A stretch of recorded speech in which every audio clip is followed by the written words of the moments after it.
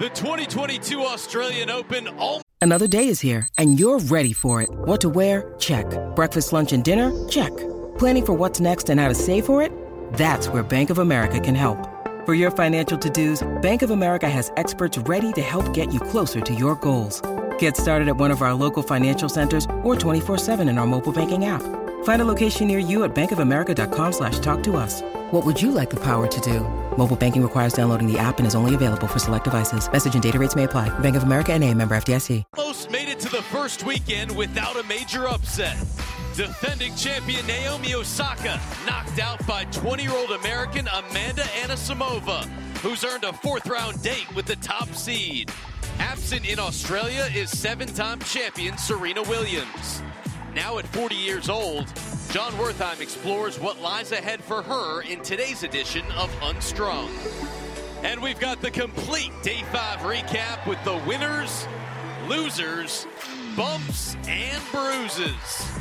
All those stories plus more over the next 2 hours on this Australian Open edition of Tennis Channel Live.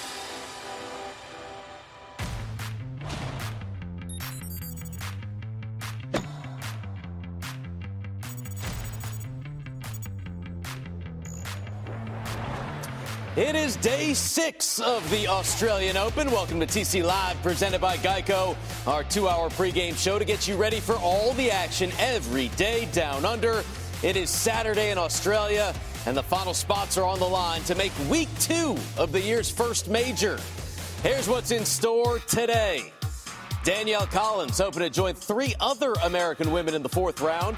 The Sabalenka service show on display against Marketa Vondrousova. Plus, 3 major champions taking the court with Daniil Medvedev, Iga Swiatek, and Marin Cilic. Welcome into our studios in Santa Monica, California. Steve Weissman back with my friends, the Hall of Famer Martina Navratilova, Hall of Famer Lindsay Davenport, and from Sports Illustrated and 60 Minutes, John Wertheim. We're all here. Martina giving the love to everybody. We are just a little bit closer to the Sweet 16. What's the biggest thing on your mind today? It finally felt like we had our first great day of tennis and matches at the Australian Open. And in last year's U.S. Open, it seemed that first week we were so spoiled. So many exciting days, so many exciting matches. And it just seemed like it was a little quiet in Melbourne until yesterday, where we had many matches decided by a final set breaker. We saw some players have the wins of their life. It seemed like the tournament finally got going yesterday. We're not out of week 1, and we have no defending champions left. We have Migration Minister D. Djokovic, and we have Amanda Anisimova, D. Osaka. And what a match. You talk about these matches that ended in this third set 10-point breaker. And this was just such great tennis from Anisimova, absolutely dictating rallies. I mean, when do you see Naomi Osaka hitting balls or ball off her back foot? Anisimova won this match. This was not because Naomi Osaka didn't show up. She did. She was just beaten by a more potent player. We'll talk more about that, Martina. Lindsay brought up the final set tiebreakers.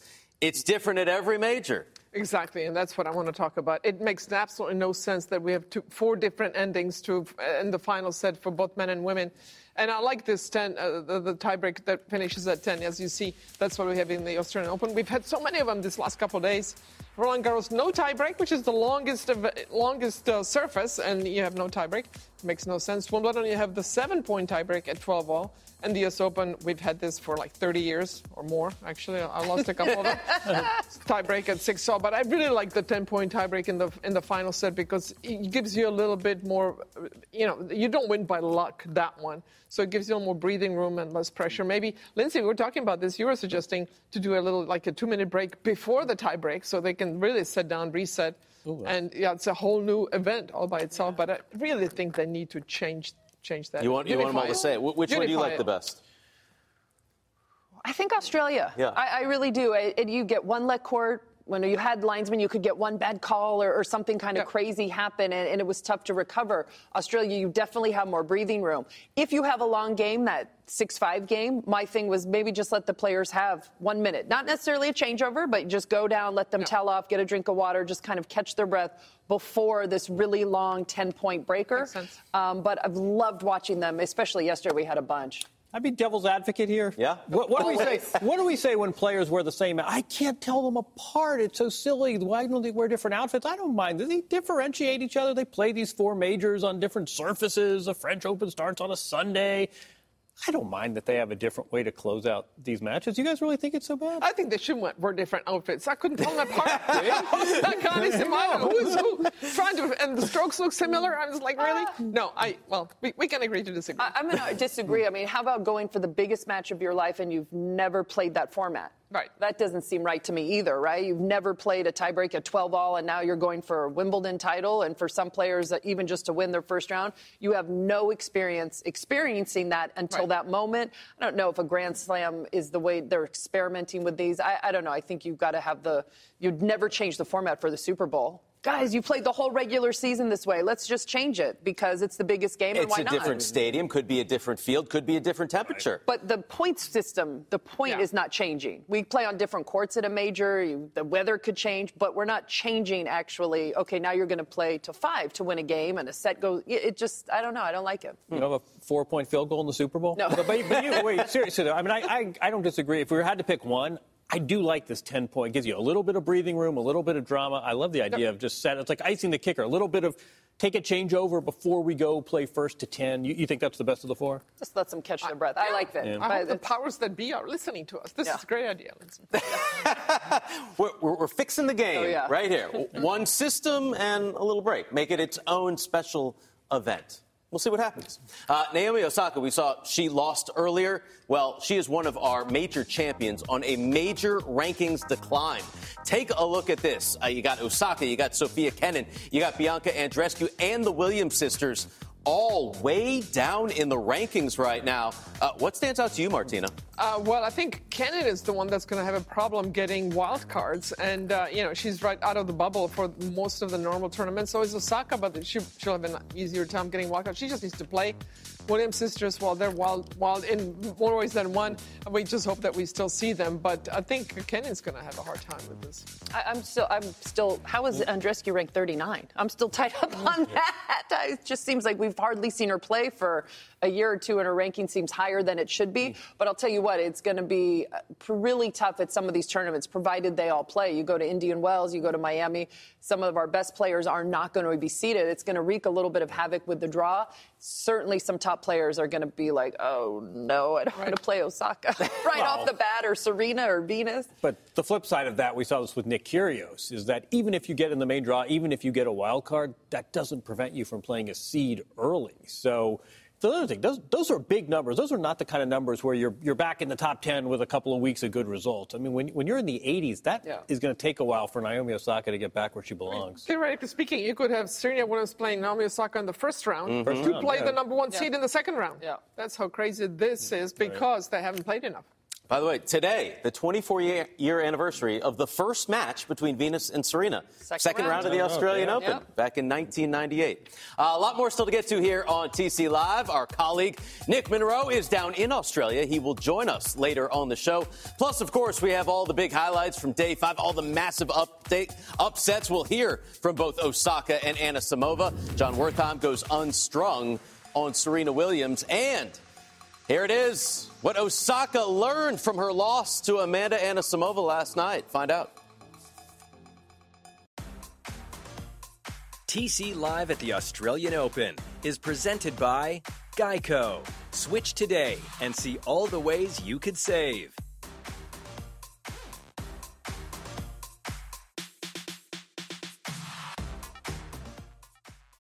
When you need mealtime inspiration, it's worth shopping Kroger, where you'll find over 30,000 mouth-watering choices that excite your inner foodie. And no matter what tasty choice you make, you'll enjoy our everyday low prices, plus extra ways to save, like digital coupons worth over $600 each week. You can also save up to $1 off per gallon at the pump with fuel points. More savings and more inspiring flavors make shopping Kroger worth it every time. Kroger, fresh for everyone. Fuel restrictions apply.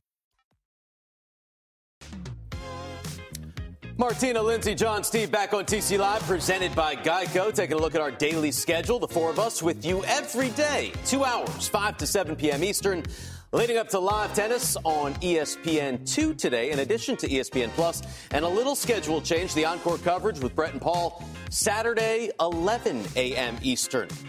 While many fans were looking ahead to the Osaka Barty Party in the fourth round, Amanda Anisimova had plans to crash it. The 20-year-old American taking on the defending champ for the first time last night, Lindsay. And what a match this was. Such big hitting from both players. And, Steve, there was one break in the first set. That was the very first game Anisimova served. She returned the favor in the fourth game of the second set, getting her first and, ironically, only break as well. Each player were only broken one time. Just a phenomenal job managing their service games against great returners, a lot of power. In the 10th game, Osaka had 2 match points, missed a backhand on her first. Second one had a second serve and missed a backhand again. Anisimova able to get out of this game and get sent to a 10-point breaker. And how about Anisimova just coming alive, striking 4 winners, going after her shots, going for the biggest win of her career. And how about an ending like this? This is not an easy swing volley, but she is playing free. She is playing confident. You're not seeing that look in her eyes where she's scared. And, Steve, she's going for her serve. Yeah, that was the final of 11 aces in the match for Amanda Anisimova. First top 20 win in 2 years. Let's hear from both of the players after. Yeah, I think that this, for me, is the biggest step, even though I lost. You know, I fought for every point, and I can't be sad about that, you know, like, I'm not God. I can't win every match, you know. For me, I feel like I grew a lot in this match. The last match that I played in New York, I think I had a completely different attitude. So I'm really happy with, you know, of course I lost, but I'm happy with how it went. Just playing on these big stages here at Australian Open, it's just an amazing atmosphere. This is everything that I trained for. I mean, I was getting goosebumps in the tiebreaker. I always get that feeling and I'm like, go away. But yeah, it's an amazing feeling, and it's all of that hard work that I put in. It's to have those moments like today. Oh, what a year Amanda Anisimova is having. Perfect 8-0 in 2022. Got that first top 20 win since the U.S. Open a couple of years ago, and just her fourth round at a major overall. So, Martina, we heard from Osaka, who said she grew a lot during that match. How did Amanda Anisimova, in your eyes, grow during that match? She grew at least 4 inches in that match. I tell you, that was a breakthrough moment for her in so many ways. She's been through so much, and it's really nice to see her smiling on the court, but most of all, rising to the occasion, playing her best tennis when it mattered the most. Still young. I think we forget that. You know, it was 3 years ago she had her big runs. I mean, she won 3 matches in Australia and then really came out flat for a fourth, so she has that experience to back up. I do think we should spend a second on Naomi Osaka as well. We saw her lose at the U.S. Open. It was excruciating. She lost last night as the defending champion and seemed very measured and upbeat and complimentary. That was really nice to see. But, boy, Amanda Anisimova has been through so much. It was a few months ago that people in her camp were saying, I just don't know what her passion for tennis is right now. She has refound that passion. Boy, the results are showing. Yeah, and that's why calling it the biggest win of her career. She's been to the semifinal of the French Open, but after going through what she's gone through and even talking about maybe doing something else, especially last year when things were rough, you want to see a player get back onto track and play their best tennis. Amanda put in a ton of hard work in December with her physical trainer, with her coach in Miami, Romain de Ruyter. She also is tinkering, switched rackets. She's now playing this with a blacked out Wilson racket. She'd never played with Wilson before, obviously striking the ball well with it. And then, of course, you had Darren Cahill in Australia, and just having him in her corner doesn't give her the opportunity to, we'd see her sometimes get upset or pout or not come through in close moments. All of a sudden you see Darren in your corner. She's acting more confident on the big points, and the mentality on the serve has definitely changed. It used to be, I'm going to get this serve in and start the rally. And for a 6-footer, that's not really the mentality you want to have.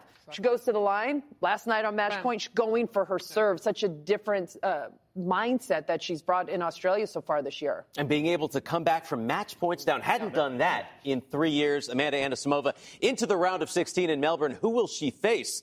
Will it be That rematch from Roland Garros a few years ago. Top seed Ash Barty taking on Camila Giorgi, John. You've talked about Ash Barty's serve, still unbroken. Yeah, just cue it up from the previous match and the one before that, because this is just another terrific performance. Ash Barty, 93% of her first serve points won. That's an extraordinarily high number. And yesterday, just such a composed performance. She's now up to 57 service games without being broken. And really, we thought Giorgi could be dangerous and could get hot for a spell. That never happened. Barty never gave her a chance. Bash Arty, because we got the full variety. She has now lost 8 games in 3 matches as she faces Anisimova next. Yeah, that's a rematch of the 2019 Roland Garros semifinals when Barty came back from a set and 3-love down to win and take her first major title. On the bottom, we see Pegula and Maria Sakkari. Those highlights later on TC Live. Meantime, we flip to the men, Martina. The quest for a record-breaking 21 majors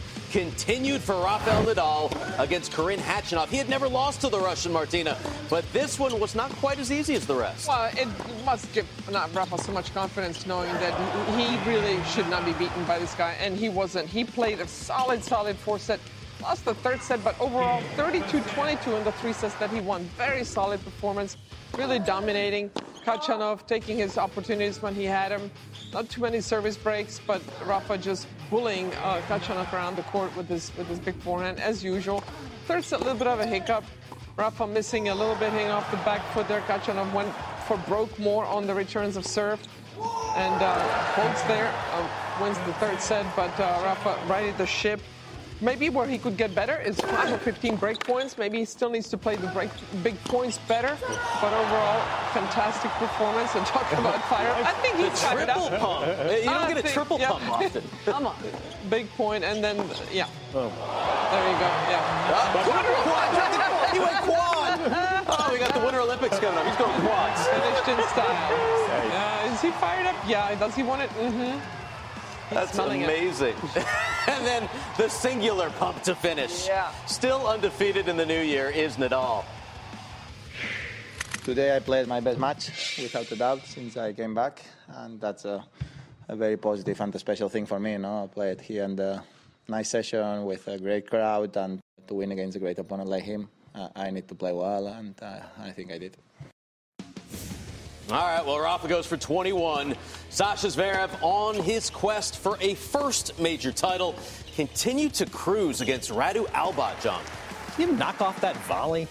17 of 21 at the net. Underrated part of his game. You never mind it when you are trying to win your first major. You're the 3rd seed and you get a qualifier to go into week 2. That was the case yesterday. And this is composed Zverev. Again, it's like Barty. We've been saying that all week. Just taking care of business, not a lot of drama, serving well, getting early breaks. This was just 2 players on different planes. And Zverev has got to be very happy with his first 9 sets here. If a guy's trying to win his first major, he's making life easy by cruising these first 3 rounds. 44 winners, just 14 for Albat. Hasn't dropped a set on his way to the 4th round. Alexander Zverev, we are 1 match away from that quarterfinal between Nadal and Zverev. Of course, Shapovalov has beaten Zverev 2 of the last 3 times they played. Nadal a perfect 2-0 against Adrian Mannarino. But let's look ahead to that potential quarterfinal. We finally, Lindsay, heard some confidence from Rafa Nadal. Remember after the first 2 matches, he's like, still some doubts. I'm not sure. He was like, this was my best performance. I told you it was a big day at the Australian Open at the beginning of the show, but something that Rafa needed also. Yes, he's been winning matches, but he hadn't reached that level that he feels he needs to be at to win a major. He finally felt that against Khachanov in that win, especially in that 4th set. You could sense it in Rafa. You could see how he was reacting, getting the crowd, but also just the confidence that he was getting, the shots he was hitting. That match he needed to really show the rest of the field that, he's back to being a favorite to win a major. Mm-hmm. He stopped sandbagging his chances, finally owned up to it. Yeah, he must really like where he is. Again, no Novak, no Roger, and the draw has really opened up for him. He'll be fresh. The next match, Mannarino, should get through that against Zverev, so he must like where he will be physically, emotionally, mentally. He needs the reps, but not too many. And he's sitting pretty. And he's so fired up. I mean, you never doubt his fired upness, but man, he really just shows how much it means to him. 12 sets from becoming the all-time men's major leader. Just want to point that out. You say sandbagging. I was sort of jokingly texting with some members of his team and sort of, Rafa's always minimizing his chances. But they said in all seriousness, this foot injury was different from other injuries he's had. He sort of knows what it takes to get back from the back injury, for example. He said this one, he really thought his career was in some jeopardy. And to come back to play at this level, he's played 15 sets in 2022. He's lost one, and the one he lost was yesterday when he said it was the best match of the year. So he's got to be very happy so far. All right. Hopefully, the fans, we get that quarterfinal between Rafa Nadal and Alexander Zverev. Back to the women. Barbora Krejcikova, three-time defending mixed doubles champion. She's not playing mixed this year because she's in the mix for the singles title, Lindsay. The 4 seed taking on former Roland Garros champ Jelena Ostapenko. And it was all Ostapenko for a set and a half. It really was. Up a set and up 3-1. This match you thought was going to be Ostapenko's. And this is right where Krejcikova started to get comfortable with the power off of the Ostapenko racket. All of a sudden, Krejcikova able to use her variety more, started to move Ostapenko around the court. But really, for the first set, Krejcikova completely off her game because of Ostapenko. But Krejcikova we've seen for the last year. She is such a good competitor. You don't see it necessarily in her reactions, but she's there point in and point out, just way too consistent. Broke one time early in the third, and that was enough to get her through that final set. How about this? 15 of her first 16 majors in singles didn't make it out of qualifying. Has now made the fourth round in 4 straight. Barbora Krejcikova going to take on Victoria Azarenka next. Back to the men. And the match of the day, Martina. Matteo Berrettini looking to avenge a loss to Carlos Alcaraz last year. Started out well for the Italian. Berrettini solid from the beginning. He got the tiebreak win in the first set. He was pretty easy. Then second set he played. Actually, Alcaraz played a better set, but Berrettini played better when it mattered in the tiebreak. Really did not miss any shots. Then Alcaraz turns it around in the third, gets a break. Finally, gets ahead, and he's fired up. Fourth set, Berrettini was just not believing in himself, but Alcaraz forehand firing on all of cylinders. Meantime, Berrettini kind of lost his slice backhand in the third and fourth set, but he came back just in time. Alcaraz's forehand let him down in the tiebreak in his 3 shanks of the forehand. Ends up in a double, but Berrettini really solid tennis when it mattered the most. Berrettini said after the match, at his age, I didn't have an ATP point. He will only improve. But for Matteo Berrettini, he is into the 4th round. Listen, what do you take out of this from Matteo Berrettini? Yeah, I mean, he was the underdog, and in a way, this was sort of strangely a statement win for him as well. And in the case of Alcaraz, look, you're a teenager, you're losing 7-6 in the 5th to a top 10 seed. You're doing pretty well. He does seem to struggle, though, a bit with when to turn on the aggression and the power and when to hold back. It seems serious. So first half hour of the match, he was overhitting, and then there were stretches where he really seemed to get passive, all part of the process. But Berrettini, oddly enough, a statement win, beating a guy 24 spots below him. Yeah, it happens rarely, but you see a player come up and you just know they're going to be great. Mm-hmm. And you get that sense with Carlos Alcaraz. And this may delay it a little bit, maybe by a few months, this one match. But there's no doubting how good he's going to be, of course, if he stays healthy. I mean, the improvements he made in the offseason, he's much bigger, he's much stronger. He didn't lose that match because he got tired. It seemed more just maybe nerves, not being in that situation a lot. But credit Berrettini. It is not easy to play those next-gen players, the players coming up and really trying to usurp you. And Berrettini, after losing the 3rd and 4th, you thought, what is going to happen? Is he going to go away? He really dug his heels in also. It was such an awesome match to see both of those competing so hard.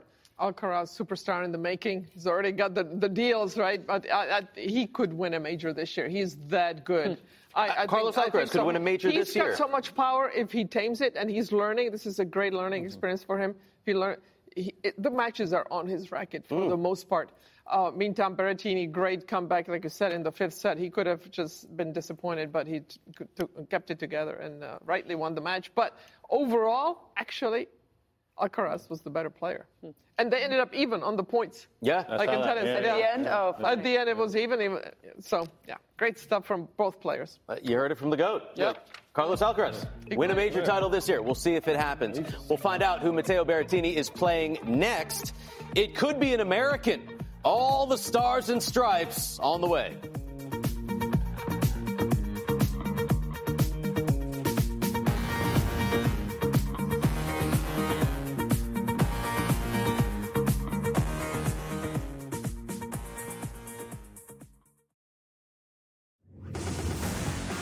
Davenport, Navratilova, Wertheim, Weissman back with you. Jessie Pegula, one of a tournament-leading 4 American women to make the third round, taking on Nuria Parizis Diaz-Martina. This was a tight first set. It was a tight set, and it's difficult to play somebody you've never seen before, so you really have nothing to go back on. Just try to figure out as the match went along. Parizis Diaz was up an early break in that set, but Jessica got it back, played a really good tie break, mixing it up, even throwing in a drop shot there. And she settled down a little bit. Overall, just was 4 of 7 on break points. Diaz, 2 of 7. So this match was actually closer than the scoreline. Had Diaz played the big points better, but Jessica really turned it up a notch in that second set and finishes with a flourish with the ace on the match point. At 7 aces in the match, gets Maria Sakkari next. Says, Bills, you're next. Grazie Amodio, I thought it said. That's Berrettini. Madison Keys trying to get back to the fourth round here for the first time in 3 years. Lindsay needed a comeback against Wang Qiang of China. Yeah, first set goes to Wang, and an early break as well in the second set. Wang up 2-love, but that's right when Maddie started to find her A game.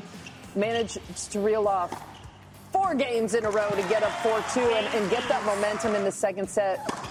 Ends up serving it out. The serve, though, for Maddie, a little concerning. She didn't have that serve as a weapon, which we've seen all in Australia. But from 5-6 in the third set, Steve, Keys wins 14 of the last 17 points and plays really a perfect breaker. 5 winners in that third set breaker, really just overpowering, picking the right shots. And for a player who did not have a lot of confidence going into 2022, what a first opening month for Maddie. Put up a 50-burger of winners. Madison Keys now riding an 8-match win streak. Wow. Great result for Madison Keys. So she gets Paula Badosa next. Both players, John, are 8-1 this season. What do you make of this matchup? That's a lot of power. 2 players coming in with not just a lot of wins, but a lot of emotional wins. I think who's going to hold up physically? We've seen Badosa with a lot of tape. You talked about Maddie and her serve. But I wonder, closing out a match like that, I mean, she was just blistering the ball for the last 15 minutes. The score, I mean, I don't think I've ever seen a 9-2 before in the score box. To close out a match like that, I think it's got to give you more confidence than having dropped a first set an hour earlier. And I think the biggest thing for Maddie is the fight and the heart she's been showing, because she's been talking about that was her goal for this season. Even if I'm not playing well, I want to be able to hang in there emotionally. That really has been a very hard thing for her to do throughout the years. You want to play perfect, and she'd be so hard on herself when she wasn't playing perfect and the winners weren't happening. Now she's really, so far this season, is really accepting, okay, I'm not playing my best right now. How can I fight my way through that? For those of us who have been around her for years, it's like, oh my gosh, this is amazing. No matter what happens, the breakthrough.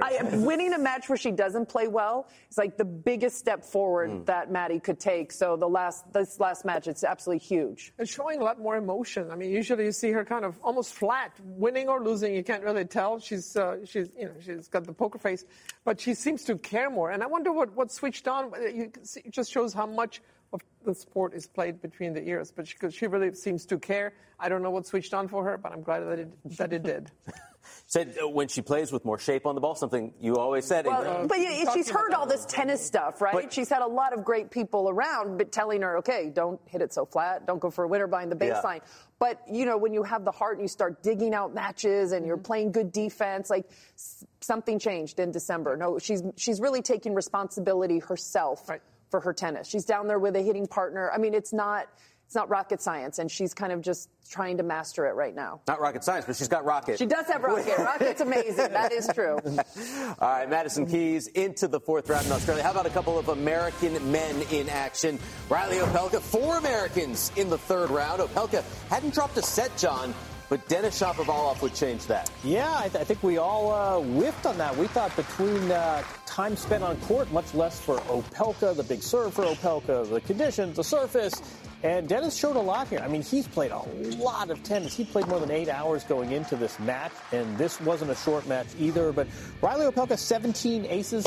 Denis had 10, so he's hanging in there on the serve. He was the slicker mover, and that really showed yesterday. Some really flashy shot making. And in a weird way, I mean, look, there are only 9 seeds separating them. In a weird way, I thought this was a statement win for Denis. It hadn't looked great for him through 2 rounds. He really had to struggle. This, in some ways, was his easiest match. That is a very nice win over a big server. On this surface, nice win for Denis. The Canadian now 6-1 on the season with his new coach, Jamie Delgado, takes on Sasha Zverev next. How about Sebi Korda taking on Pablo Carreño Busta, Lindsay? Both came through tough 5-setters to get to this match. And it was pretty evident early on that it seemed Carreño Busta just a little bit more fresh than Korda, a little bit more experience playing in some of those 5-setters. Sebi had some chances late in the second set, wasn't able to convert. One of these matches where Carreño Busta was clutch in the big moments, but Korda didn't go away. He fought hard. He started to find his game in the third set, but he just seemed to be just a little bit off, maybe just a split second slower than we're used to seeing, but showed a ton of heart trying to stay in this match. But a lot of credit to Carreño Busta, who was so rock solid when he needed to be. Yeah, Korda had 21 aces, but he won less than 50% of the points on his second serve. He was broken 6 times in this match. Carreño Busta saving 11 of 13 break points. That is his 50th Grand Slam match win. Nice milestone for the Spaniard as he takes it in 4 sets. And Sebi Korda coming back home. Martina, what did you take out of that one for the American? He just looked a little flat. I'm not sure he was feeling 100% physically. Maybe it looked like he had an upset stomach, like he didn't really want to move too fast. The fast switch wasn't firing on all cylinders, and or maybe he was just tired. But he definitely didn't look, because he's always smooth, so it's hard to tell, but he just didn't have that explosion. But good learning experience, I guess, all in all. So. All part of the process, too, right? I mean, you win a 5-setter, you've got to come back, not just 48 hours later, but then play a player that's not going anywhere. A veteran's going to make you hit a lot of balls. I mean, look, here's a guy who didn't even play Australia last year because he was scouring, going around the world trying to get points. So in big scheme of things, nice tournament, a little bit flat, but again, I mean, beating Carreño Busta best of 5 match is not the kind of thing you just naturally assume. Yeah, we're not going to panic on Sebi, definitely. You watch him play, and it almost like Alcaraz, you know he's going to have a great career. Yep. And so it hasn't gone the way he's wanted, was sick at the U.S. Open, tested positive for COVID on arrival in Australia, so didn't have the prep that he maybe needed or maybe wanted to play his best at this Australian Open, but he shows a lot of heart. He's got the skills underneath him. He's going to be okay. Just hasn't been perfect yet, the majors. A couple of the American men out. We still have Taylor Fritz. We still have Max Cressy playing today. And the women so far perfect. Right. Danielle Collins looking to join the 3 others in the 4th round at the Australian Open. Much more. TC Live, we're bouncing back after this.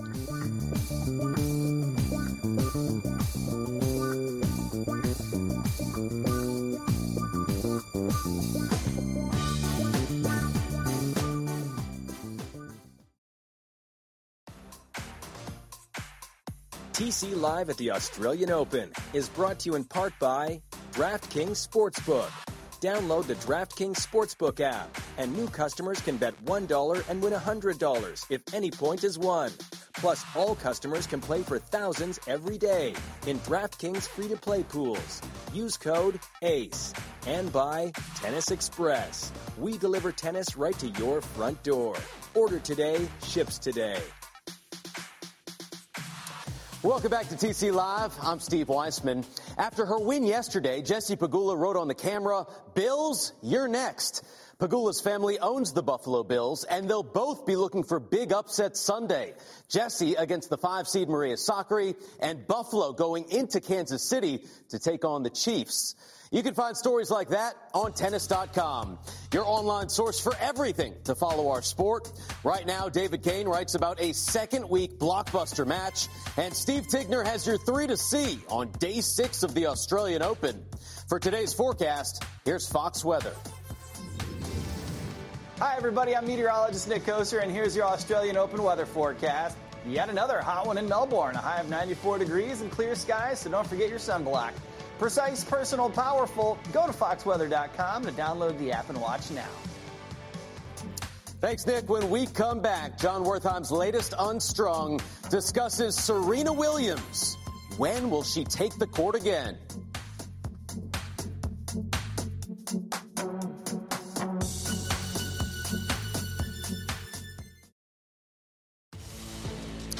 Back on TC Live, presented by Geico. It was 5 years ago that Serena Williams raised the trophy in Melbourne, her 23rd major singles title and 7th at the Australian Open. At the time, we didn't know she was pregnant with baby Olympia. And as John Wertheim reports, we still don't know if Serena will produce another Grand Slam title. Serena Williams turned 40 last September, and let's start here. She has achieved more by the 4-decade mark than any 10 people will accomplish in 10 lifetimes. Serena didn't so much break barriers as she destroyed them, much as she does tennis balls. She authored the most improbable story, never mind sports story, you could ever hope to cook up. She became a wife and a mother, and someone both inspirational and aspirational to countless fans worldwide. First breaking through at the 1999 U.S. Open, when most phones had cords and Bill Clinton was president. She won 23 major titles in all, and that's just singles. Teaming with her older sister, she won 14 major doubles titles as well. To go with Olympic gold medals, the 855 match wins, the 50 other titles not won at majors. We can keep going here. For all those successes, it's been tough going of late. Last year, Serena was an Australian Open semi-finalist, losing to Naomi Osaka. Disappointing, but really no shame in that. As she left the court, it was hard not to notice this extended, drink it up look and wave. Since then, she's played only 8 matches, and none since Wimbledon, where her body betrayed her. What will be this, her, get this, 25th year on tour? What will it bring? The goal is no secret. It's the elusive 24th major, tying her with Margaret Court for the all-time record. Is it realistic? This January marks 5 full years since number 23. And common sense would suggest the older she gets, the more the odds go down. And yet, is it any more unlikely than what happened at the previous major? That is, if a teenage qualifier, ranked outside the top 100 at the start of the tournament, can string together 7 main draw wins, can't the most accomplished player of the last half-century do the same? So Serena plays on into her 4th decade. Tell her 20-year-old self or even 30-year-old self that she, joining her sister, would still be an active player in 2022, and she likely would have laughed that familiar laugh. We all would have. No one saw this longevity coming. And then again, since when has any part of this remarkable story ever been even a little bit predictable? Written, John. Let's take a look at the list. This is the one we've been focusing on for a long time now. Major title leaders, Serena, 1 behind Margaret Court. There you are, Martina, right there, lower right, 18 titles. What are the chances, once again, Martina, of Serena getting to 24 and beyond? Well, the percentages are definitely going down, and I did not realize it's been this long since she won her 23rd. Everything gets more difficult as you get older. And not having played for this long for Serena, it's getting more and more tricky. And the other players, they have respect for Serena, obviously, for all the right reasons, but they're not scared of her anymore. So they will play their best tennis and believe that they can beat her. Whereas before, people played their best tennis against Serena, but they didn't really think they could beat her. Now they think they can, and makes it that much more difficult to win. She would walk on the court up to love or up a break, something like that. When do you think we see Serena take the court next? Oh, gosh. I mean, none of us know. Like, that's the problem with all this. She hasn't played since Wimbledon. We haven't seen any video of her practicing. We haven't seen Patrick post anything. It's hard to know. It is so hard looking at that graphic because at some point in her career, the goalposts change. I remember when Steffi was getting all her Grand Slam titles, she wasn't chasing Margaret Court. I mean, Steffi was chasing Martina and Chris. At some point, historians started to add in Margaret Court. I mean, you have to remember a lot of those Australian Open titles, there was like one foreigner in the draw. They were all Aussies. It was 32 draw. She had a bye to the round of 16. And unfortunately, that has become such a driving force the last 10 years. And I'm not really sure it's fair. She's 23 in the Open era. If you had told us that in the early 90s, that would have been the record. Wasn't Margaret Court back then. So I don't know. I always have a little bit of sympathy for Serena with this number that at some point in her career, it changed where you needed to get to. Ooh. I have a little bit of a different take, which is I think she's brought a lot of this on herself. I mean, Patrick, her coach, has been very outspoken about this 23. I think in some ways this is sort of the carrot that's kept her in it. Athletes always are trying to figure out ways to motivate themselves. I think, yes, she would be well within her rights to say that this Margaret Court, it's apples and oranges. It was a different era. Come on, I got 23 in the modern era. Like, you tell me which stacks up favorably. But I feel like she's kind of leaned into this 24. And whether it's for her own motivation or whether it's her own sense of history. But, it's hard to imagine that Auckland 2020 might be her last title. But, here she is. And this is the last time she's held up a trophy. And I just, it's at one point in her career, she went 30 months without a major. And it was seen as this huge gap. And what's wrong with Serena? We are now at 60 months since she's won a major, and I just, as you say, the odds just go down, and I think some of this is physical, some of this is aura. I think a lot of these players, it just doesn't the game's evolved, exactly. Yeah, they're hitting the ball maybe as hard as Serena or close to it, and they're moving better. And they're half her age. And they're half her age. I think the number, it got in the way maybe, trying to win so badly the last couple of years, but as John said, it kept her in the game also. I think without that number being there, or had she passed the record earlier, she wouldn't have been playing anymore. I think they would have been, okay, I'm done now. But we'll see. But open era, I think for men and women is different because the women never played on the Pro Tour, so we never had a closed era. So it didn't really change, except more players started going to the Australian Open. But, the whole weight of majors has changed the last 20, 30 years. But still, what an amazing accomplishment. But it's definitely not getting easier by the day. I'm curious, Martina, because you won your last singles major in 1990. You won 5 mixed titles after that. How hard is it to walk away? We don't know when or if she's playing again. Well, I had an easy time walking away, but then when I started playing doubles again, I'm like, oh, this is fun. So I played much longer than I thought I would. But I think, she's got her life. She's got her family. She's got her kid and busy enough off the court. It's just a matter whether you can. I think she'll walk away when she realizes she can't win anymore. That's when, and maybe the body will dictate that rather than her mind. But, she'll decide when she's had enough. Nobody else will. All right. Well, we want to see her again. So hopefully we see her on the court soon. 3 more majors this year, 3 more opportunities to go up on that all-time list. A lot more to get to here on TC Live. Nick Monroe, our buddy, our colleague, ATP doubles specialist, joins us. Plus, you've waited for it. John Wertheim stat of the day. And today on the Warm and Fuzzy set, none other than Andy Murray.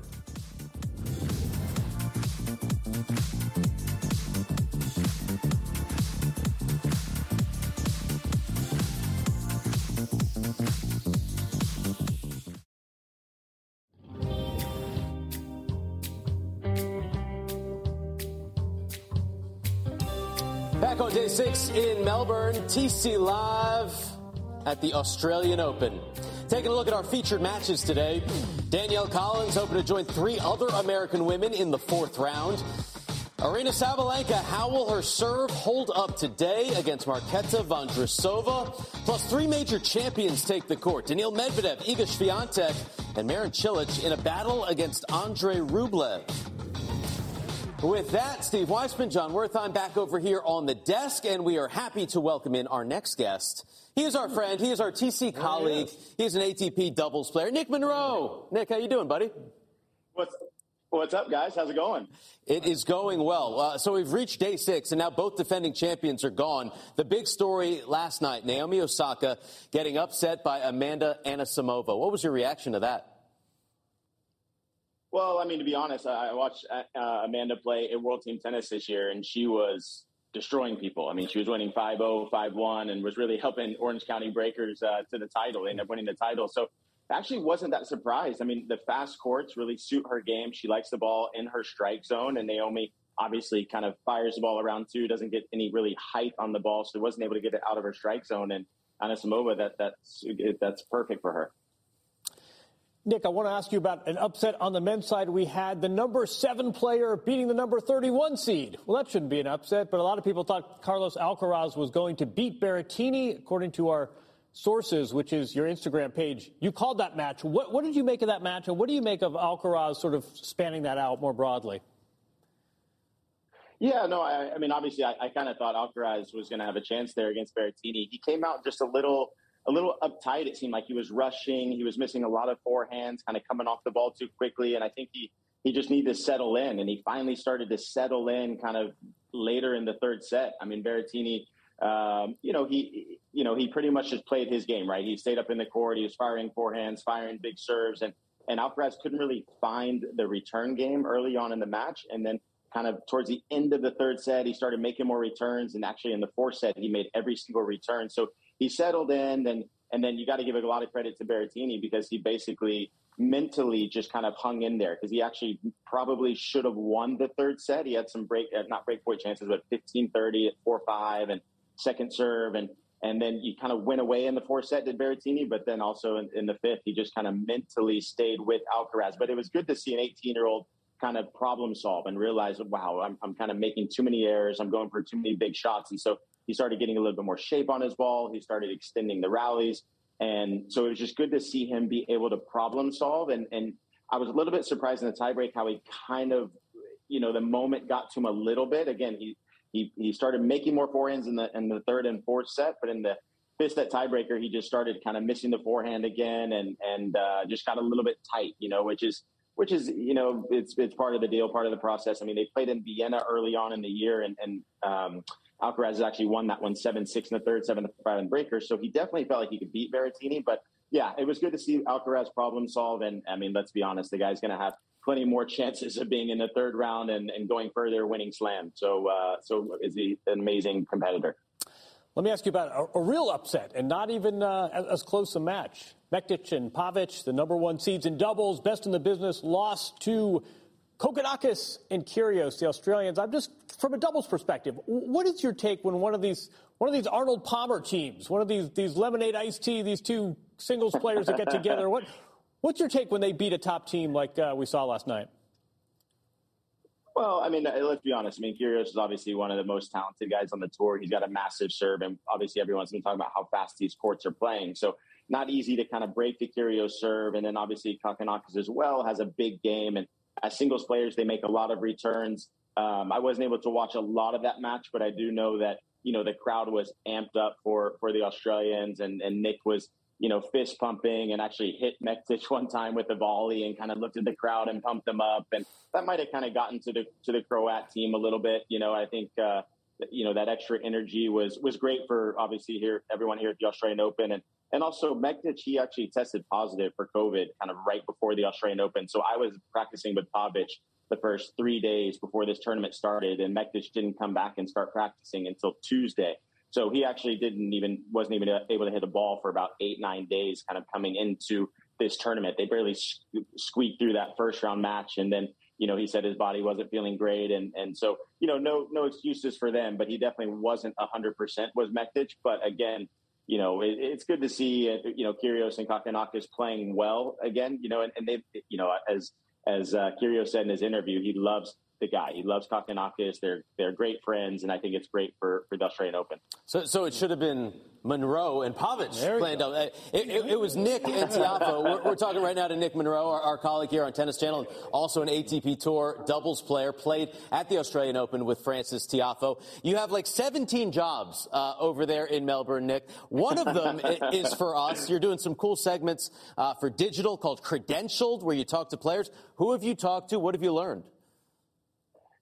Yeah, no, it's been fun. I mean, obviously, I kind of followed Francis before his first round match. We went into the gym and I followed his practice. And, what a lot of people don't see is how hard these guys work kind of even before matches, the day before, afternoon before in the gym. These guys are in the gym lifting weights, making sure that they're strong. So there's a lot of extra, kind of working out and staying physically fit that these guys do. And also on the recovery side of things, guys are really, taking care of their body, massages, ice baths. So I was able to follow Francis with that. And then also I talked to Benoit Paire before his match against Dimitrov. He looked cool, calm, and collected. And I was asking him, he obviously has the new brand Be Normal on his shirt. And I was asking him, is he really that normal? I mean, we kind of joke with him that he's, obviously one of the characters on the tour, and we really, really enjoy him. And I'm going to do another segment today with Sonia Mirza. She's obviously going to be retiring, after this tournament, and Sam Stosur as well. I'm going to do a segment with her today. So just, it's fun to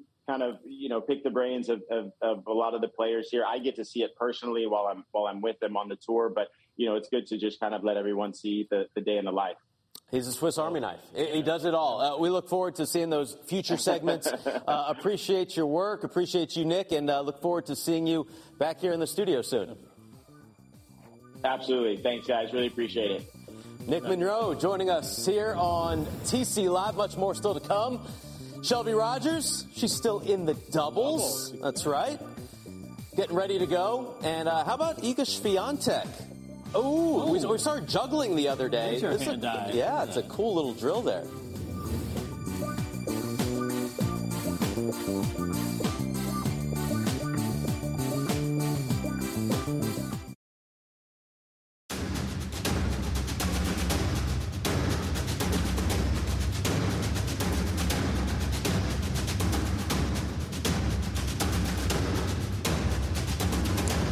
Victoria Azarenka has taken the Australian Open title twice and owns the head-to-head with Alina Svitolina. 4-0 coming in. Yesterday, Lindsay, was the biggest beatdown yet. Yeah, it was more of the same. And Azarenka, a player who always played well down under. This is one of those times when you're Svitolina, you look at the draw and you immediately bury your head in your hands. Like, no! Of all the seeds to get in the third round, this is not the one I want to get. Azarenka, they play similar styles, and right now Azarenka does everything better. She's got a little bit more power, very confident against Svitolina. She was dictating play, and, for parts of this, it was actually hard to watch Svitolina, a player who's trying to break through and win a major for the first time. And Steve, she's getting toyed with out there. Yeah, just 67 minutes. Azarenka has only lost 9 games in her first 3 matches. Loving 2. And Vika brought a special guest for her post-match press conference. It was bright in there. I felt that I was really well executing my game plan. I wanted to put as much pressure as I could on her and kind of not let her come into the match. She's an amazing fighter. I know if I give her a little room, she's going to get back out there. So that was my purpose today, and I think I executed that well. How did Mommy play today? Awesome. Thank you for that. That's cute. Leo says she played awesome. 2-time champ. She's also made 3 quarterfinals there. She actually won the junior singles and doubles in Australia. Absolutely loves it down there. How would you rate her level so far? She picked up right where she left off last year. I think she's playing her much better tennis now than she had the years before. And she loves it down here. She likes the surface. It's a little bit faster than it used to be, but she still likes the ball coming onto her racket. She's a complete all-around player. So she's comfortable at the net, so she can take advantage of the fast court. And the fans love her here. See, almost famous Kate Hudson with those sunglasses. No sunglasses on the court in the sun, but then sunglasses in the interview room. I got 2 questions for you. A, we talk about matchups, right? I mean, Rafa hitting high to Rogers, one-hander. We get that. Why is this such a bad matchup? Why is Svitolina 0-5 getting 2 games? Why is that such a bad matchup? Sometimes you just go out against a player and you just love the shots that are coming at you. And Azarenka timing the ball perfectly against Svitolina feels like, I assume she feels like she can break every time. She feels like she's not really getting pushed around. But you had to have felt that way against a lot of opponents. I think it's death by 1,000 cuts for Svitolina because she plays.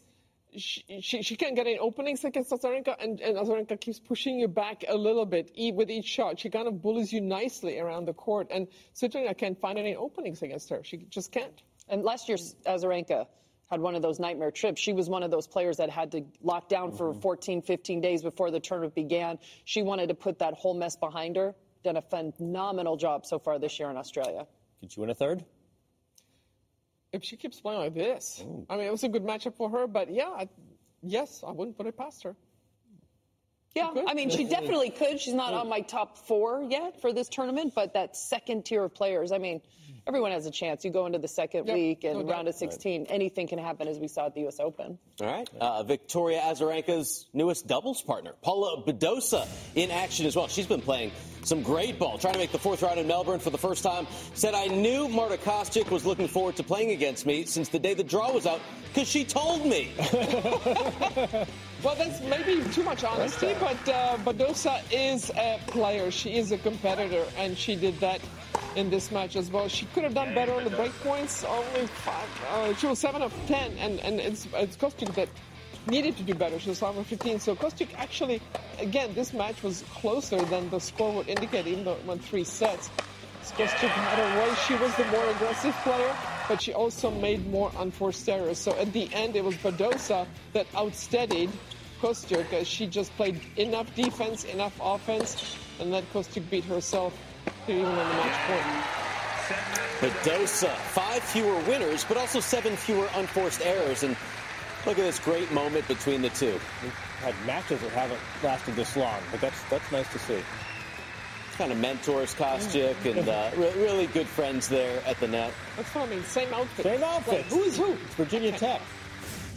Slightly longer hair. Paula says Marta is going to be a star. Back to the fellas, John. Aslan Karatsev taking on Adrian Mannarino. The Russian had 107 unforced errors in round 1. That theme would continue.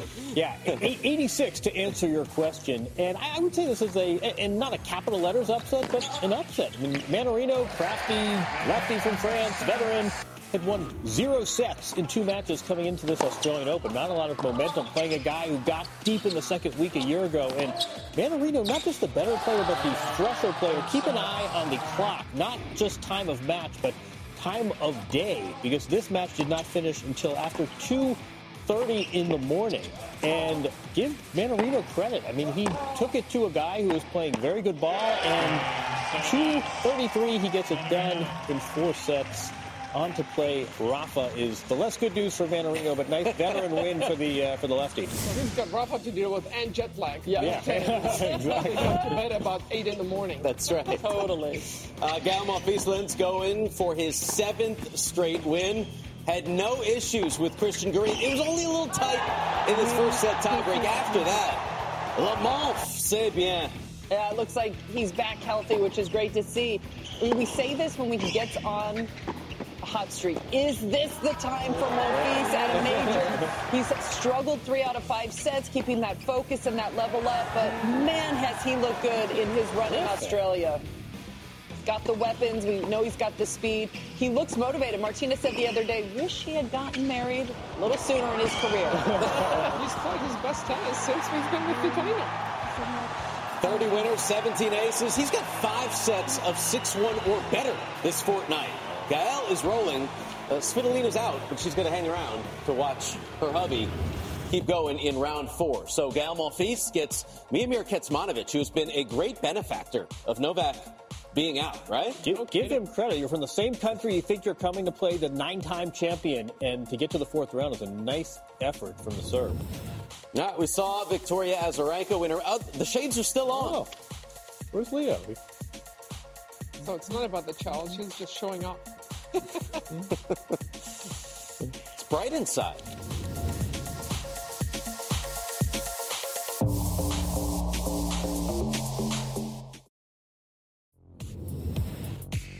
Martina, Lindsay, John, Steve back on TC Live. We're with you every day, 5 to 7 p.m. Eastern. Tennis Channel Live getting you ready for the action down under. And then tomorrow, get this, our encore coverage with Brett Haber and Paul Annacone starts at 11 a.m. Eastern.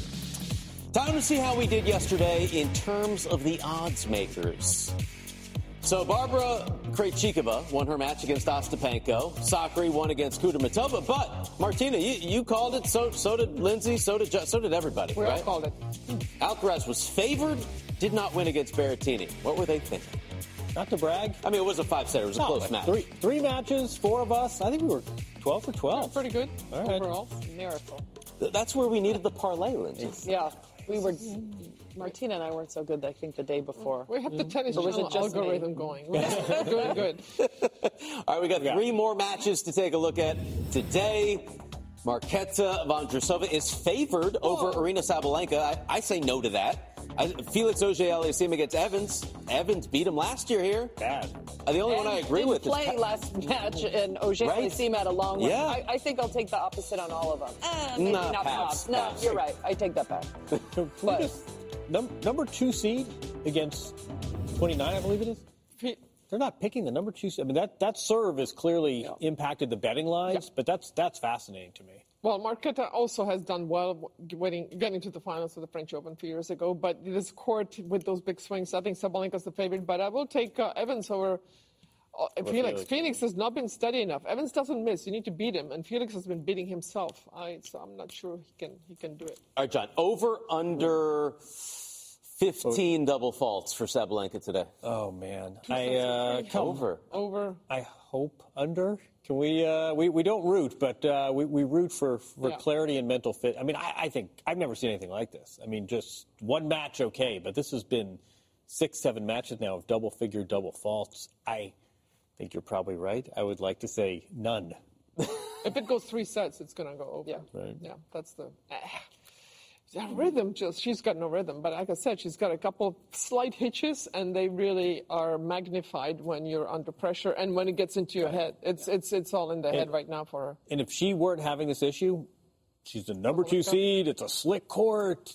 We'd say she's a contender. And now she's the underdog against the number 29 seed. Yeah. And don't you think where the serves are missing? We've seen some bounce before the net, and we've seen numerous over the baseline. We're not talking about, the number's high, but she's going for it and kind of missing it. I mean, she has no clue where they're going because you can't miss that badly on both ends.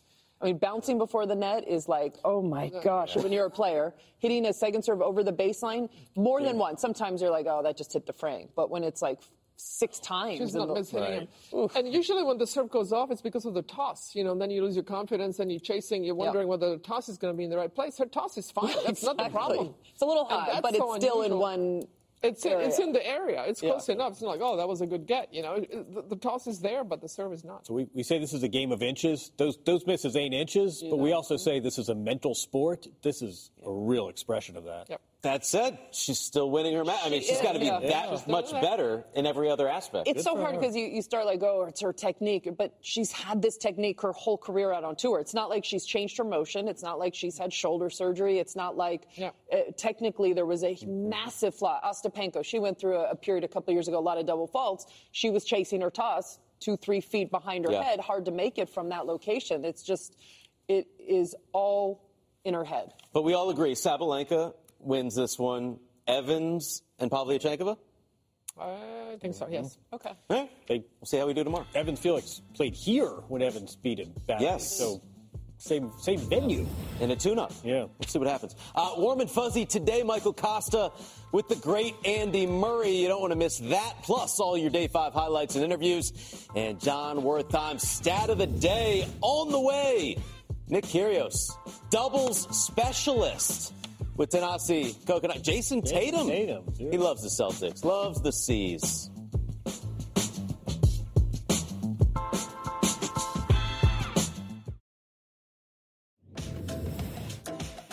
Back on TC Live with your Geico 15-second news update. Paula Badosa continues to roll 8 straight wins. Adrian Manarino, a late night, or you could say an early morning, stopped at 2:33 a.m. against Aslan Karatsev. He's got Rafa next. And how about the top seeds out in men's doubles? Mektic and Pavic going down to Kyrgios and Kokkinakis. Well, despite his monotone delivery and self-described miserable attitude on court at times, Andy Murray is low-key hilarious with a warm and fuzzy disposition. Our Michael Costa found out. What the hell happened to your shoes, man? Yeah, so basically, obviously here it's pretty hot, so sweating a lot. My shoes get very wet and a bit smelly. Yeah. Obviously after a few days, so I don't have a balcony in my room. Yeah. So I decided to leave my shoes underneath the car. Oh, okay. To dry them out, in the night, and came back this morning and both my tennis shoes have been stolen. Who steals stinky shoes? Ugh. We've got so many of those warm and fuzzy interviews with all of your favorite players. Head to Tennis Channel's website and the Tennis Channel app to check them out. When we return, top storylines on day 6 from the Australian Open.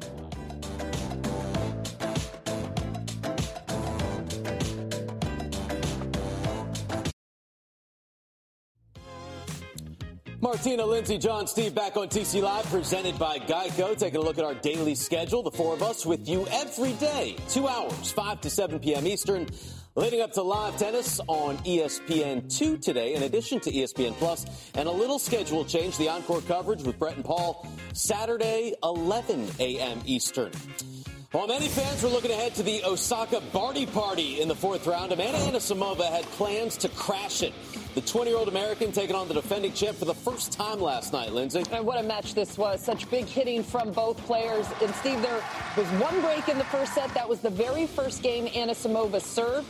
She returned the favor in the 4th game of the second set, getting her first and, ironically, only break as well. Each player were only broken one time. Just a phenomenal job managing their service games against great returners, a lot of power. In the 10th game, Osaka had 2 match points, missed a backhand on her first. Second one had a second serve and missed a backhand again. Anisimova able to get out of this game and get sent to a 10-point breaker. And how about Anisimova just coming alive, striking 4 winners, going after her shots, going for the biggest win of her career. And how about an ending like this? This is not an easy swing volley, but she is playing free. She's playing confident. You're not seeing that look in her eyes where she's scared. And, Steve, she's going for her serve. Yeah, that was the final of 11 aces in the match for Amanda Anisimova. First top 20 win in 2 years. Let's hear from both of the players after. Yeah, I think that this, for me, is the biggest step, even though I lost. You know, I fought for every point, and I can't be sad about that, you know, like, I'm not God. I can't win every match, you know. For me, I feel like I grew a lot in this match. The last match that I played in New York, I think I had a completely different attitude. So I'm really happy with, you know, of course I lost, but I'm happy with how it went.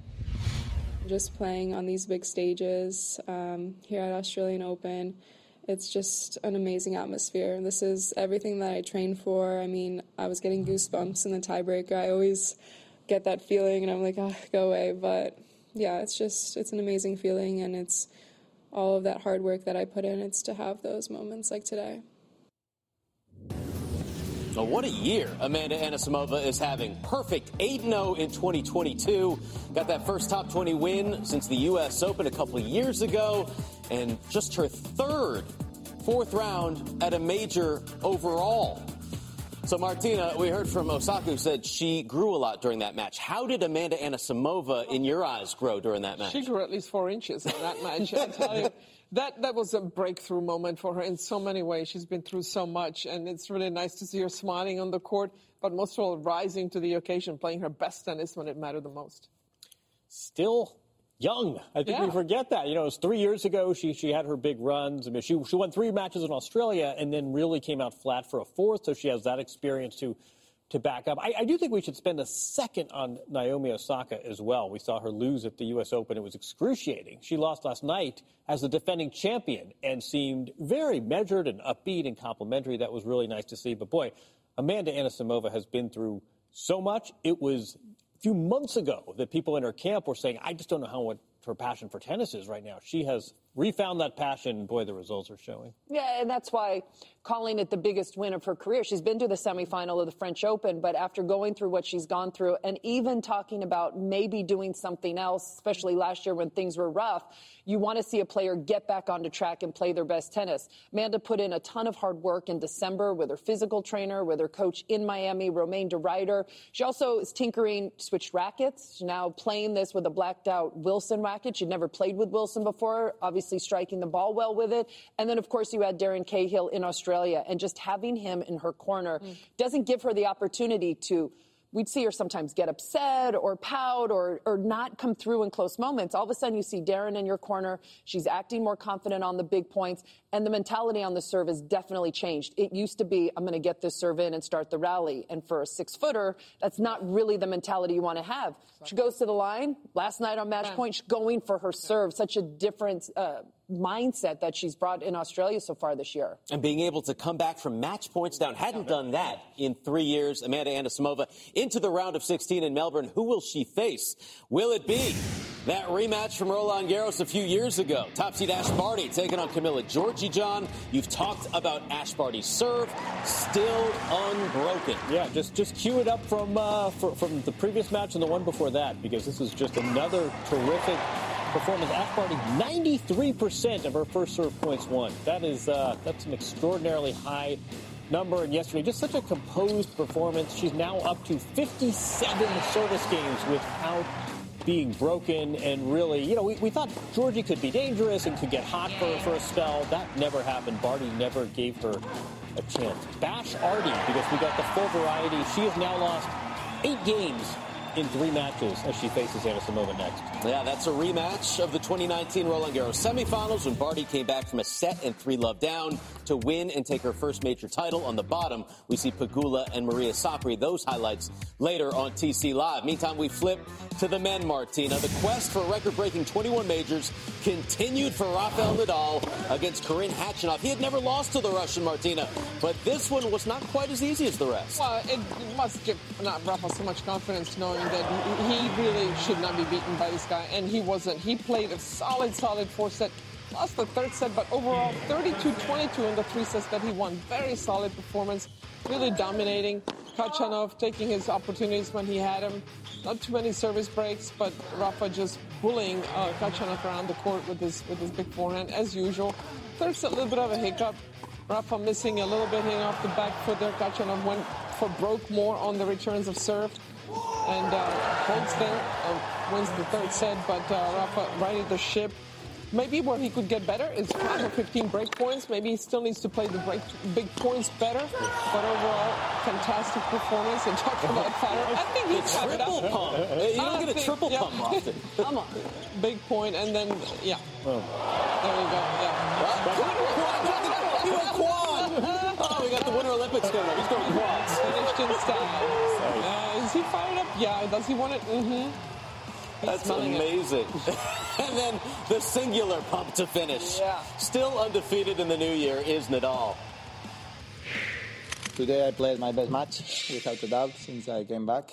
And that's a very positive and a special thing for me. I played here in the nice session with a great crowd. And to win against a great opponent like him, I need to play well. And I think I did.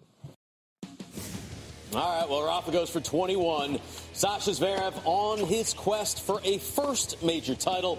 Continued to cruise against Radu Alba, John. Did he knock off that volley? 17 of 21 at the net. Underrated part of his game. You never mind it when you are trying to win your first major. You're the 3rd seed and you get a qualifier to go into week 2. That was the case yesterday. And this is composed Zverev. Again, it's like Barty. We've been saying that all week. Just taking care of business, not a lot of drama, serving well, getting early breaks. This was just 2 players on different planes. And Zverev has got to be very happy with his first 9 sets here. If a guy's trying to win his first major, he's making life easy by cruising these first 3 rounds. 44 winners, just 14 for Albot. Hasn't dropped a set on his way to the 4th round. Alexander Zverev, we are 1 match away from that quarterfinal between Nadal and Zverev. Of course, Shapovalov has beaten Zverev 2 of the last 3 times they played. Nadal a perfect 2-0 against Adrian Manarino. But let's look ahead to that potential quarterfinal. We finally, Lindsay, heard some confidence from Rafa Nadal. Remember after the first 2 matches, he's like, still some doubts. I'm not sure. He was like, this was my best performance. I told you it was a big day at the Australian Open at the beginning of the show, but something that Rafa needed also. Yes, he's been winning matches, but he hadn't reached that level that he feels he needs to be at to win a major. He finally felt that against Khachanov in that win, especially in that 4th set. You could sense it in Rafa. You could see how he was reacting, getting the crowd, but also just the confidence that he was getting, the shots he was hitting. That match he needed to really show the rest of the field that, yeah, he's back to being a favorite to win a major. Mm-hmm. He stopped sandbagging his chances, finally owned up to it. Yeah, he must really like where he is. Again, no Novak, no Roger, and the draw has really opened up for him. He'll be fresh. The next match, Mannarino should get through that against Zverev, so he must like where he will be physically, emotionally, mentally. He needs the reps, but not too many, and he's sitting pretty. He's so fired up. I mean, you never doubt his fired upness, but man, he really just shows how much it means to him. 12 sets from becoming the all-time men's major leader. Just want to point that out. You say sandbagging. I was sort of jokingly texting with some members of this team and sort of, Rafa's always minimizing his chances. But they said in all seriousness, this foot injury was different from other injuries he's had. He sort of knows what it takes to get back from the back injury, for example. He said this one, he really thought his career was in some jeopardy. And to come back to play at this level, he's played 15 sets in 2022. He's lost one, and the one he lost was yesterday when he said it was the best match of the year. So he's got to be very happy so far. All right. Hopefully, the fans, we get that quarterfinal between Rafa Nadal and Alexander Zverev. Back to the women. Barbora Krejcikova, three-time defending mixed doubles champion. She's not playing mixed this year because she's in the mix for the singles title, Lindsay. The 4 seed taking on former Roland Garros champ Jelena Ostapenko. And it was all Ostapenko for a set and a half. It really was. Up a set and up 3-1. This match you thought was going to be Ostapenko's. And this is right where Krejcikova started to get comfortable with the power of the Ostapenko racket. All of a sudden, Krejcikova able to use her variety more, started to move Ostapenko around the court. But really, for the first set, Krejcikova completely off her game because of Ostapenko. But Krejcikova, we've seen for the last year, she is such a good competitor. You don't see it necessarily in her reactions, but she's there point in and point out, just way too consistent. Broke one time early in the third, and that was enough to get her through that final set. How about this? 15 of her first 16 majors in singles, didn't make it out of qualifying. Has now made the 4th round in 4 straight. Barbora Krejcikova going to take on Victoria Azarenka next. Back to the men. And the match of the day, Martina. Matteo Berrettini looking to avenge a loss to Carlos Alcaraz last year. Started out well for the Italian. Berrettini solid from the beginning. He got the tiebreak win in the first set. He was pretty easy. Then second set he played. Actually, Alcaraz played a better set, but Berrettini played better when it mattered in the tiebreak. Really did not miss any shots. Then Alcaraz turns it around in the third, gets a break. Finally, gets ahead, and he's fired up. Fourth set, Berrettini was just not believing in himself, but Alcaraz forehand firing on all cylinders. Meantime, Berrettini kind of lost his slice backhand in the third and fourth set, but he came back just in time. Alcaraz's forehand let him down in the tiebreak in his 3 shanks of the forehand. Ends up in a double, but Berrettini really solid tennis when it mattered the most. Berrettini said after the match, at his age, I didn't have an ATP point. He will only improve, but for Matteo Berrettini, he is into the 4th round. Listen, what do you take out of this from Matteo Berrettini? Yeah, I mean, he was the underdog, and in a way, this was sort of strangely a statement win for him as well. And, in the case of Alcaraz, look, you're a teenager, you're losing 7-6 in the 5th to a top 10 seed. You're doing pretty well. He does seem to struggle, though, a bit with when to turn on the aggression and the power and when to hold back. It seems serious. So first half hour of the match, he was overhitting, and then there were stretches where he really seemed to get passive, all part of the process. But Berrettini, oddly enough, a statement win, beating a guy 24 spots below him. Yeah, it happens rarely, but you see a player come up and you just know they're going to be great. Mm-hmm. And you get that sense with Carlos Alcaraz. And this may delay it a little bit, maybe by a few months, this one match. But there's no doubting how good he's going to be, of course, if he stays healthy. I mean, the improvements he made in the offseason, he's much bigger, he's much stronger. He didn't lose that match because he got tired. It seemed more just maybe nerves, not being in that situation a lot.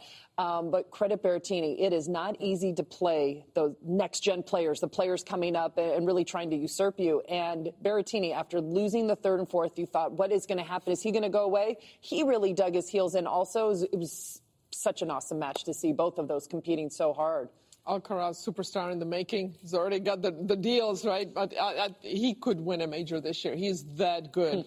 Carlos Alcaraz could win a major this year. He's got so much power if he tames it, and he's learning. This is a great learning experience for him. the matches are on his racket for the most part. Meantime, Berrettini, great comeback, like you said, in the fifth set. He could have just been disappointed, but he kept it together and rightly won the match. But overall, actually, Alcaraz was the better player. And they ended up even on the points. Yeah. Like in tennis. At the end? At the end, it was even. So, yeah, great stuff from both players. You heard it from the GOAT. Yep. Carlos Alcaraz, win a major title this year. We'll see if it happens. We'll find out who Matteo Berrettini is playing next. It could be an American. All the stars and stripes on the way.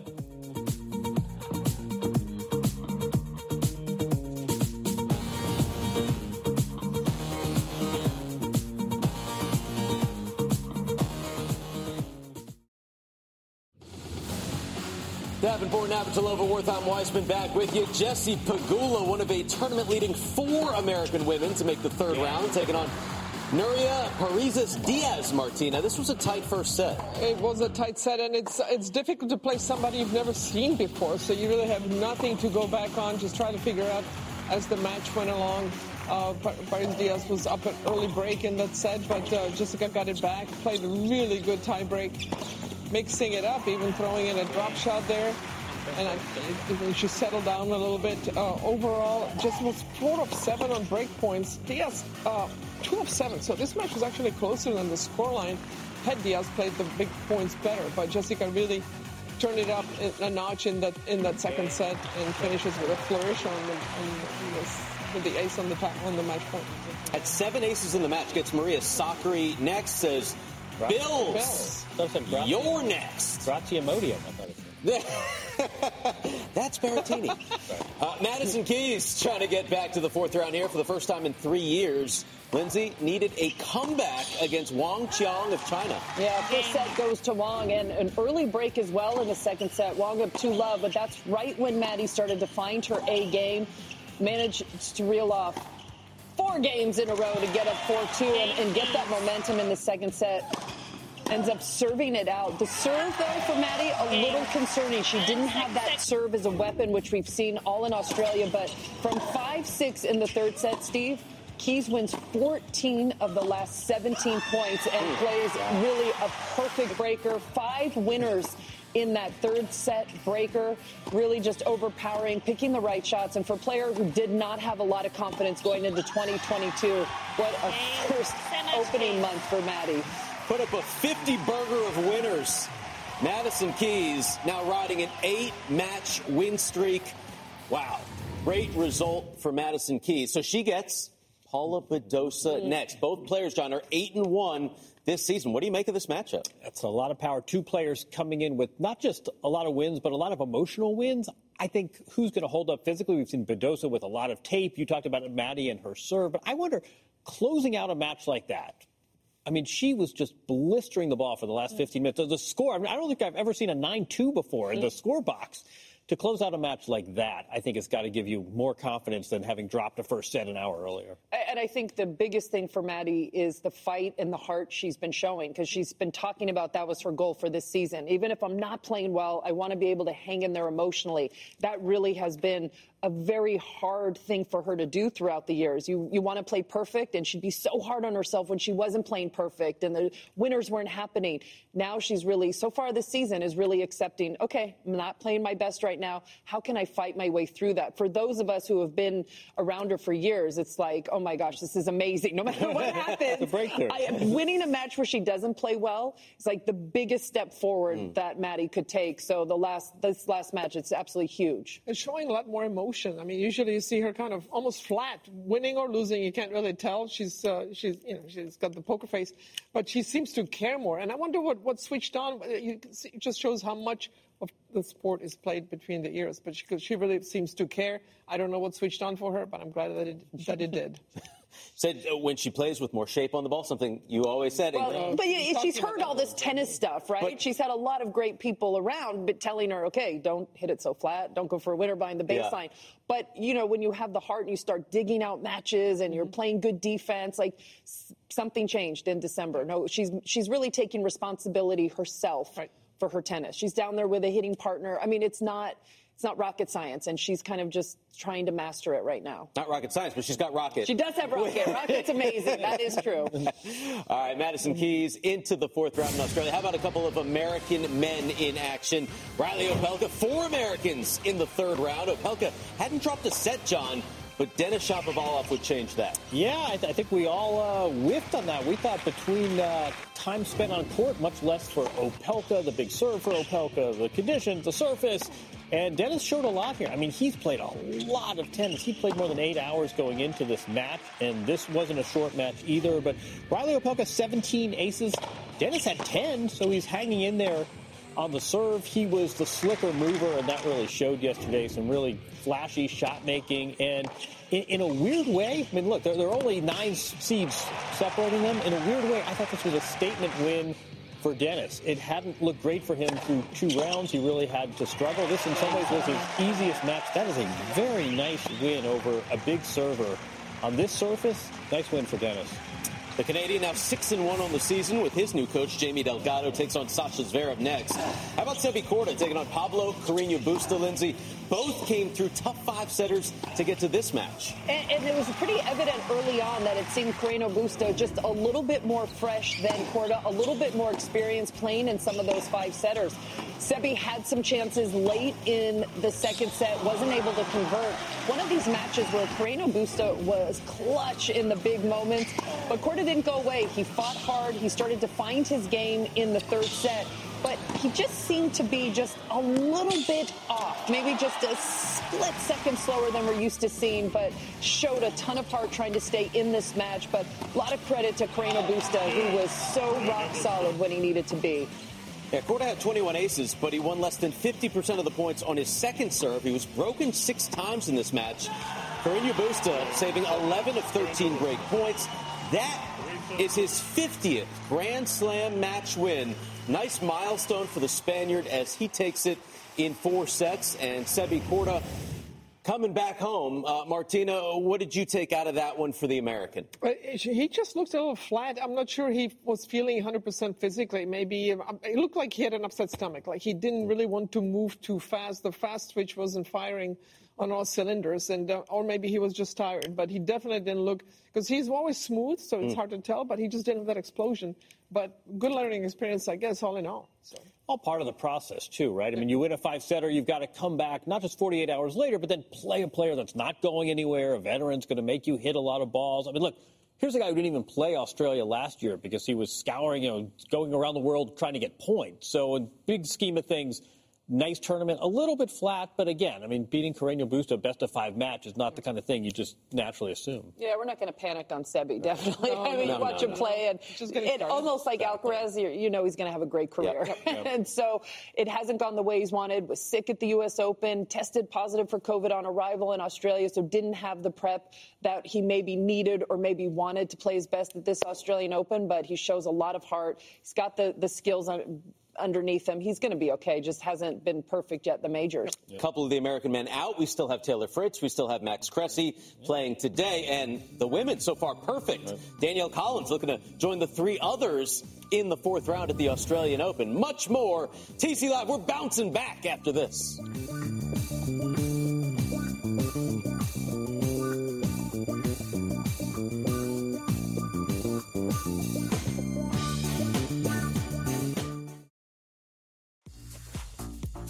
Welcome back to TC Live, presented by Geico. Some great matches we have today with Americans. Taylor Fritz against Roberto Bautista Agut. Max Cressy and Christopher O'Connell. 9 major wins between those two. One of them is going to make the round of 16. And Danielle Collins playing Clara Tauson.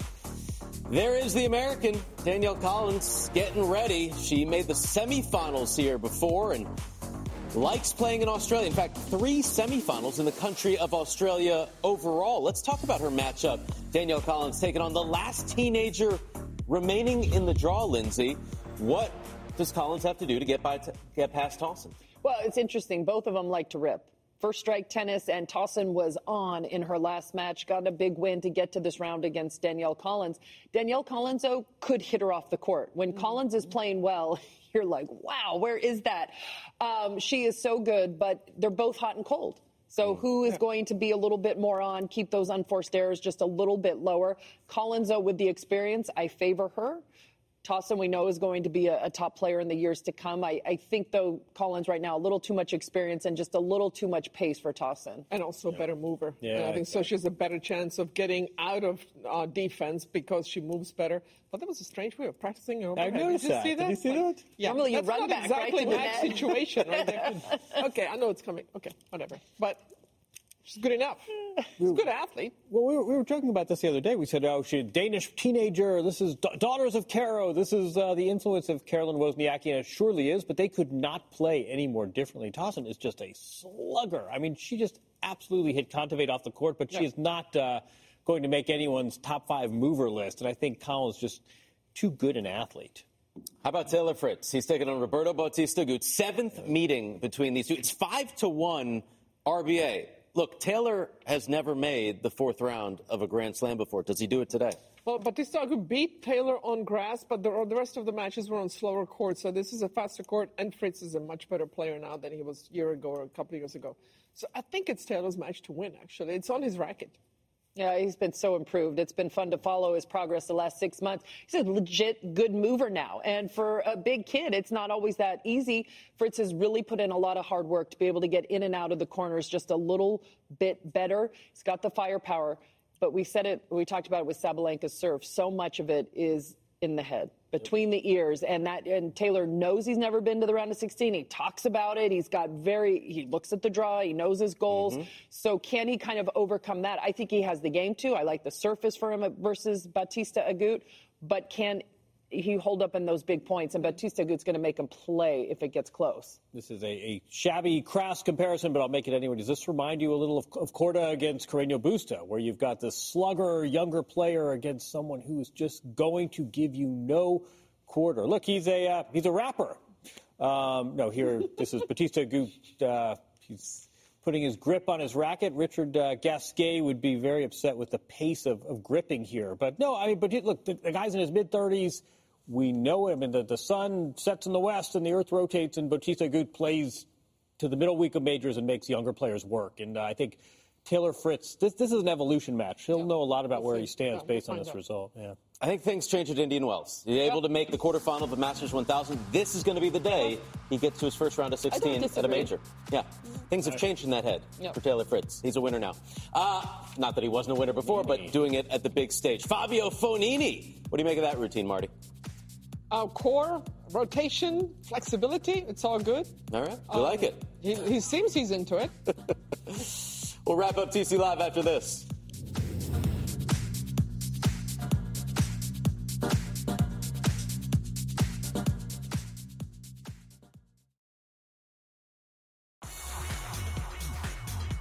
All right, welcome back to TC Live. Final segment. That means you're going to learn something. John Wertheim, tell him. The Australian Open increases prize money to $75 million Australian, a 4.4% increase. That's great, except look at this. Last year, remember, because of COVID, a month later, so the tournament wrapped up, and when it did, the very next day, the currency market opened up 79 cents to the dollar. Now, more than a 10% drop to 71 cents. Just a reminder that just because you can measure it doesn't mean it's necessarily accurate. It's also a reminder that this is a fluid global sport, and things like currency markets a real impact on the people making the currency. Today, you don't want to get paid in Bitcoin. The crypto is way down right now. I mean, it was at 60,000. Now it's approaching 35,000. So didn't know that. Yeah. You can hedge. If you're one of these players that knows you're going to play deep, especially, go ahead and hedge. I'm not sure getting asked to be paid in Bitcoin is advisable these days. Would have been a good thing 10 years ago. Yeah, exactly. Whoever won that would be done for life. Oh, there she is. Oh, Lulu. Lulu is best. She's so quiet. I'm ready for my close-up, Mr. DeMille. Oh, the fans love Lulu. All right, hot shot of the day, Martina. Well, this was not on purpose. This is an amazing improvisation shot from Marina. They hit that drop shot on purpose. A lob on purpose. Karatsev goes between the legs, and Marina puts it away at the net. This is totally out of necessity, but he meant to hit the lob here. Not if he did back to back tweeters. Anything you do, I can do better. Like a lefty Agassi. Look at nice volley there. And an easy put away at the end. Yeah, you deserve that one. Won the match. Sweet. Back-to-back tweeners. Love that. Our featured matches today, Danielle Collins and Clara Tauson. Arina Sabalenka taking on Marketa Vondrousova. Both made the fourth round last year. Only one can do it this year. Daniil Medvedev, Daria Kasatkina, a couple Russians, plus Andrei Rublev. Playing really well right now against Marin Cilic. Let's start right there in the middle. Daniil Medvedev, the 2 seed. It is the second straight Grand Slam. That's right. He is facing Botic van de Zandschulp. Took a set off him at the U.S. Open. The only man to take a set off of Medvedev. What happens today? I just don't know how you are hurting Medvedev, especially best of 5. But you're right. I mean, he did something Novak Djokovic didn't do it. Only man to take a set off at Medvedev at the previous major. I think Medvedev is really looking sharp, though. Yeah, I'd love to see when players kind of are able to keep up that momentum and being a qualifier at the U.S. Open, Botic, and then being able to still back it up at the Australian Open. That's a heck of an effort from him. We'll be seeing more of him. Medvedev, maybe he's a little emotionally fatigued from Kyrgios. That's what you've got to hope if you're Botic, but I think it's Medvedev's match in straight. He might take another set off him, but that would be about it. Or a couple of close sets. He pushes the envelope. He comes to the net, makes you hit good shots. And courts faster than it was at the U.S. Open, but still Medvedev, 3 or 4. I noticed you just going Botic. Yeah, I can say it okay. But you know how to pronounce his name now. Well done. Yeah. Thank you, Martina. It's the verbal equivalent of running around a backhand. Just safe in the sweet zone. Often for a winner. Often for a winner. I'll get you back. Iga Swiatek, Daria Kasatkina. Kasatkina won the only time they played before. Who wins today? I think Iga does, and I think she wins the French Open, and she is this new transformative player, and she didn't back it up with another major, but she's just so solid and wins so many matches. She's been very smooth and lack of drama here. I think she gets through, even though you're right. They played once, and Kasatkina took it. And Kasatkina has been playing better tennis the last 6 months or so. She's finally moving up to where she was like 3 or 4 years ago when she played really well. But Swiatek, she's sneaking under the radar a little bit. And she must like this draw, even though she lost to Kasatkina before. Is this one of those where it's more important for Kasatkina than Swiatek, kind of like the Anisimova? I actually don't think so. I think this is a big tournament for Swiatek only because she hasn't had that next great result at a major. And once you win one, okay, you give yourself a break for a little bit, but then you're like, okay, come on, why can't I get to a semi, or I want to play for a title again in the final? Kasatkina has started to play better. I think, though, this tournament is very important to Iga for herself, to prove to herself that she wants to get back to winning majors. Remember, she switched coaches in the offseason. That was a really tough decision for her. All of that is so she can win another major. So I think it's a big match for her. I agree. Marin Cilic is a major champion. He's taking on Andrei Rublev, a guy that is one of the best not to win a major. Who takes this one? Rublev's had his way with Cilic in the past, and I think he'll do it again. He's playing better and better with each match. He was kind of under the radar, although seeded 5th, but now I think he's a force, and I think he'll beat Cilic. I don't see him losing this one. Quieter Australian Open finalist than Marin Cilic. We forget about that. I mean, this guy's won 6 matches here not that long ago, but I think this is Rublev's match. Agree. All right. We're all on the same page here. We're done. Throwing hands. We're done. Look out. Oh, that was close. Guess we're not breaking anything today. One day. Day 6 at the Australian Open set to get underway. Players walking onto the court. TC Live with Martina, Lindsay, John, and myself back tomorrow at 5 p.m. Eastern. The encore coverage a little later, 11 a.m. Eastern on Saturday. See you tomorrow.